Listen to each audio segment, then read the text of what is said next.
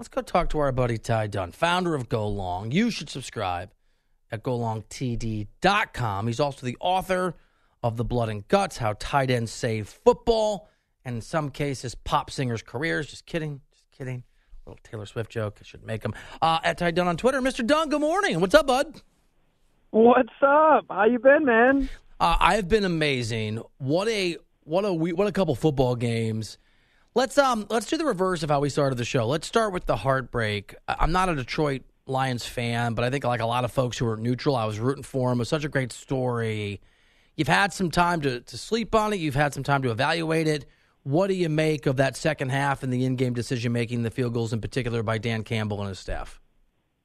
Right. I mean, in hindsight, all of us here on Monday morning, we can pick everything apart. I guess it's all personal opinion and how you assess risk in your own life. Like if it was myself, the first one, go for it. Go for the jugular. Go for 31-10.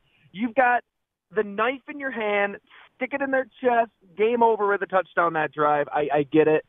The second one, I think he kicked that field goal because, hell, even if San Francisco comes down and scores a touchdown, you have time to maybe go down and get a touchdown with a 2-point play in your back pocket to end it there. So that was a little bit of a stretch. And then the end of the game, choosing to run the ball, wasting a timeout, egregious, obviously. But none of us should be surprised, right? Like this is how Dan Campbell woke the Detroit Lions up from the dead. I mean, we're talking about one of the worst teams in all of professional sports for all of our lifetime and all of our father's lifetime and probably our grandfather's lifetime. I mean, this has been an abomination of a franchise. And I've spent a lot of time around that team. You got to look beyond the draft or free agency player acquisition for how they got to this point. I mean, they got to this point because of genuine belief. Dan Campbell believes in his players. The players know that he believes in them. That just feeling more than anything is how they got to this game. So he's not going to change. Like he's not going to do anything differently. I think there's a stat out there that it was somebody at CBS, I believe, that kind of pieced this together that in 4th and 3 or shorter, there were 17 for 20 up to this point. So, the numbers tell you that you're successful in this situation.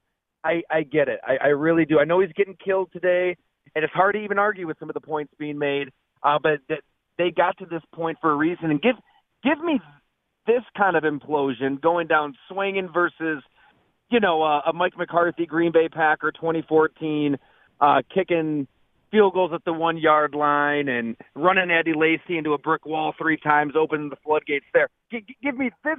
If you're going to pick an implosion, at least you're going down playing the way you played all year. We are, Ty Dunne, we are on the exact same page on everything you just said. I would have kicked the second field goal too, but I'm not going to second guess the guy who, as you said, resurrected that organization. I feel for Detroit, and for every heartbreak, right, there's credit. Falcons' heartbreak is real. Tom Brady also was a big part of what happened. I know it's a little different situation, but how do you evaluate Brock Purdy and being down 24/7, and how much credit you offer him for that comeback, and what, if any, in whatever way your view of him or our view of him should shift from that second half? God, I mean, the takes are going to be strong these 2 weeks, aren't they, on Brock Purdy? It was going to be strong one way or the other.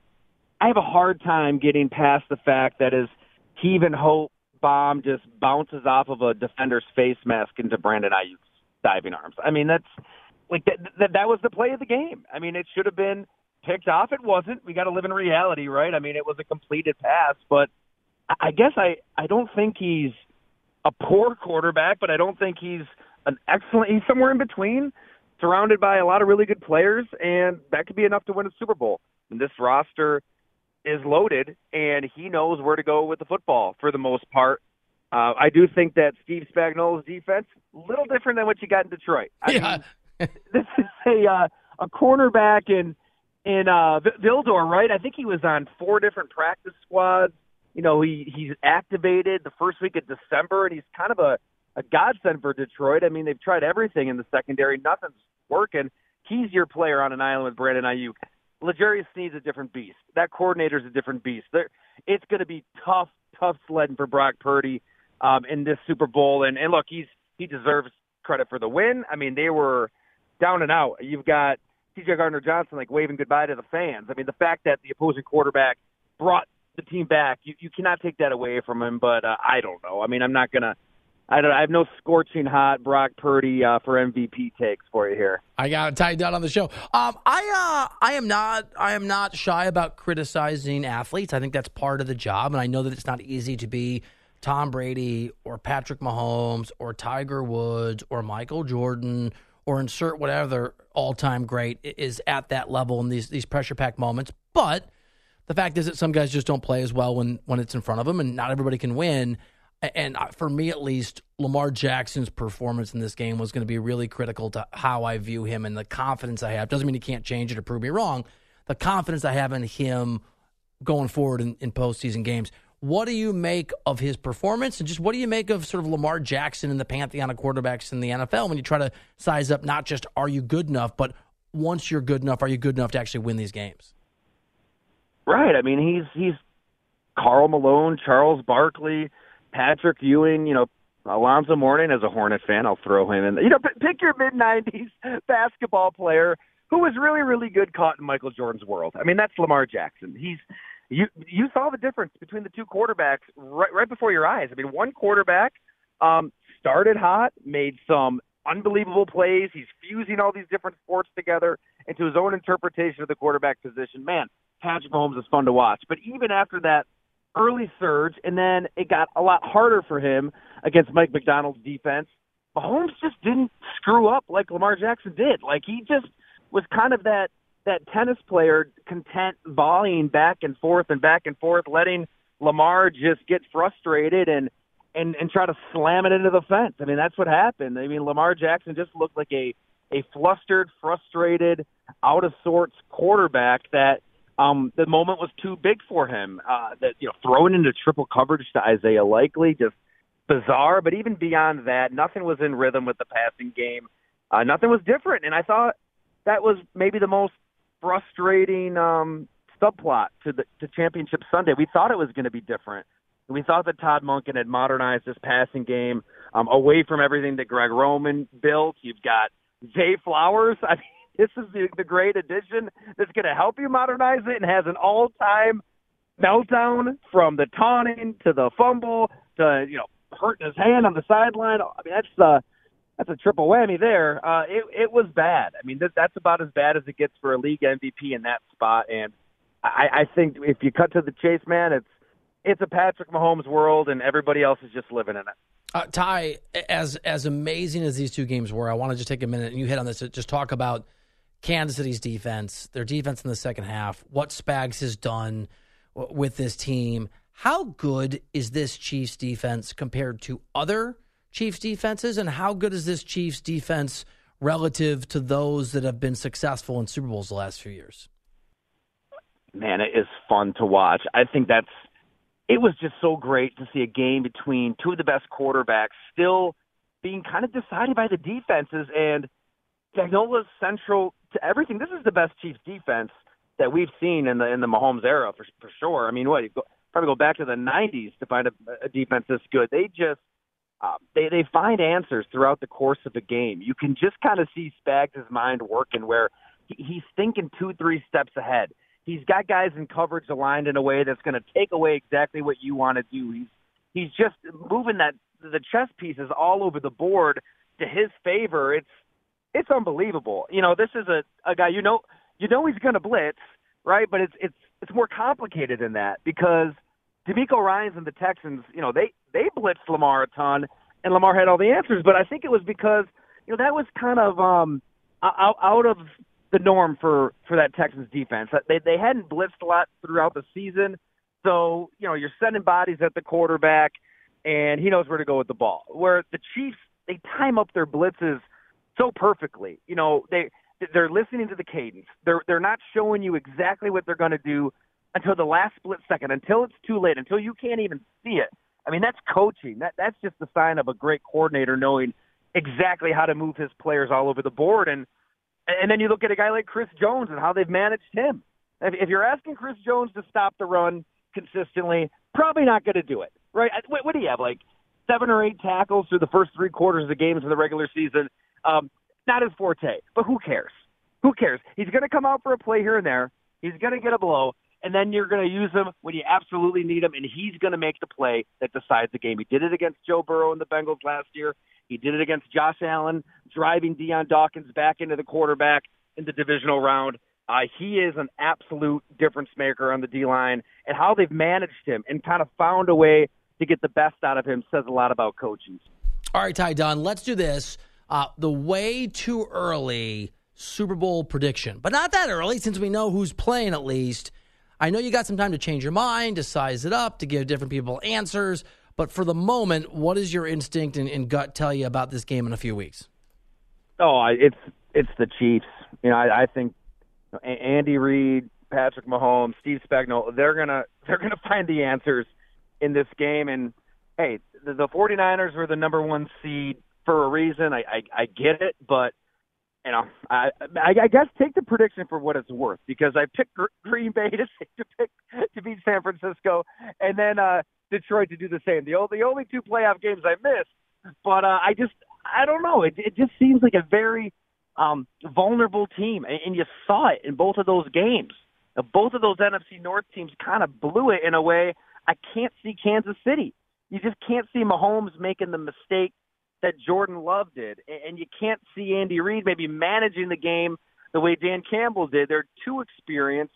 They got the pelts on the wall, all that stuff. So, yeah, I think that Patrick Mahomes wins his 3rd ring, and we're not even halfway through all the rings he's going to get. Yeah, and you just answered it, but I'm going to ask you anyway. There's a lot of factors that go into this. Do you have a sense of the fewest rings that he could win if other things go his way and still be comfortable in saying he's the best of all time? Like, does he have to get to 7 for you, or is it is the measurement approach versus Brady more complicated than that? Yeah, that's probably that simple for me, right? I mean, that's kind of how we do it, and he's got the MVPs, he's got the numbers to go with everything. That's what's scary, though. It's like, this was the year to get the Chiefs. Like, if you're the Bills with Josh Allen, if you're the Ravens with Lamar Jackson, I mean, if you're the 49ers right now, I mean, this was supposed to be the year that you got Mahomes and Andy Reid, because, I mean, this offense, we all saw it through stretches this regular season. It was out of sorts. You've got Kadarius Toney lining up offsides. You've got Marquez Valdes-Scantling dropping the ball deep. You've got Mahomes getting into it with the officials. I mean, I'd like to say that Mahomes and Kelsey were just playing possum all year, but, I mean, they were ticked. I mean, there were moments through the season. They're clearly trying to find answers, and they can't find answers. And it just seemed like, okay, the rest of the NFL, if you let them off the hook this year, it's on you. This is the year to get the Chiefs, because this coming off season, they're going to get another weapon or 2 or 3. I mean, they're going to evolve for the better with a defense that's young and has star power. So I know we get ahead of ourselves times like this. I don't think we're getting ahead of ourselves by saying the Chiefs are going to be winning on Championship Sunday many, many more times to a Patriots extreme. Very quickly, this might seem off tone given the fact the Chiefs are in the Super Bowl, but you brought up the fact that this was the year to get them and the offense was the reason. I don't think I've asked anyone about this, and I should have. Eric Bieniemy obviously is no longer the offensive coordinator, and I'm not sure any of us, certainly me, were that worried when he left. Now, I'm a Bears fan, so I will not pretend that Matt Nagy being the offensive coordinator of the Chiefs was something I celebrated for Kansas City. Is there a coordinator issue there? Obviously, they're in the Super Bowl, but a year from now, or whatever improvements they want to make, is there a problem at all with that part of the equation? I don't know how you could suggest otherwise, right? And it's always hard to quantify. We're not sitting in those offensive meetings and quarterback meetings and seeing how, Eric Bieniemy is pushing Patrick Mahomes in the offense versus a Matt Nagy. Like, you never really know if you're not there day to day. But, I mean, the results kind of speak for themselves, and you do see it around the NFL. Look at the Philadelphia Eagles. I mean, without their 2 coordinators, I mean, they're so bad that Nick Sirianni almost lost his job. So it didn't get to that extreme. I mean, like you said, they're in the Super Bowl. They've figured out a way to move the ball and score points when it matters. But I think, Bieniemy's reputation is well known. Like, he's going to rub some players the wrong way because he's old school.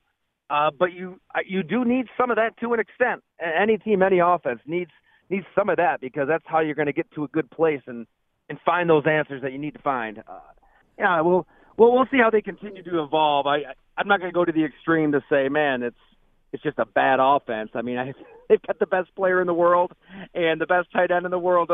They're okay. They're okay, but definitely something was a little missing this year. He is the Patrick Mahomes of NFL guests. Ty Dunne. I'm serious. You're the best. Founder of Go Along. Subscribe at golongtd.com. Follow him on Twitter at Ty Dunne. Mr. Dunne, that was awesome. I appreciate you. Thanks for being on a busy Monday. Hey, man, anytime. Thank you so much for having me and all the kind words as always.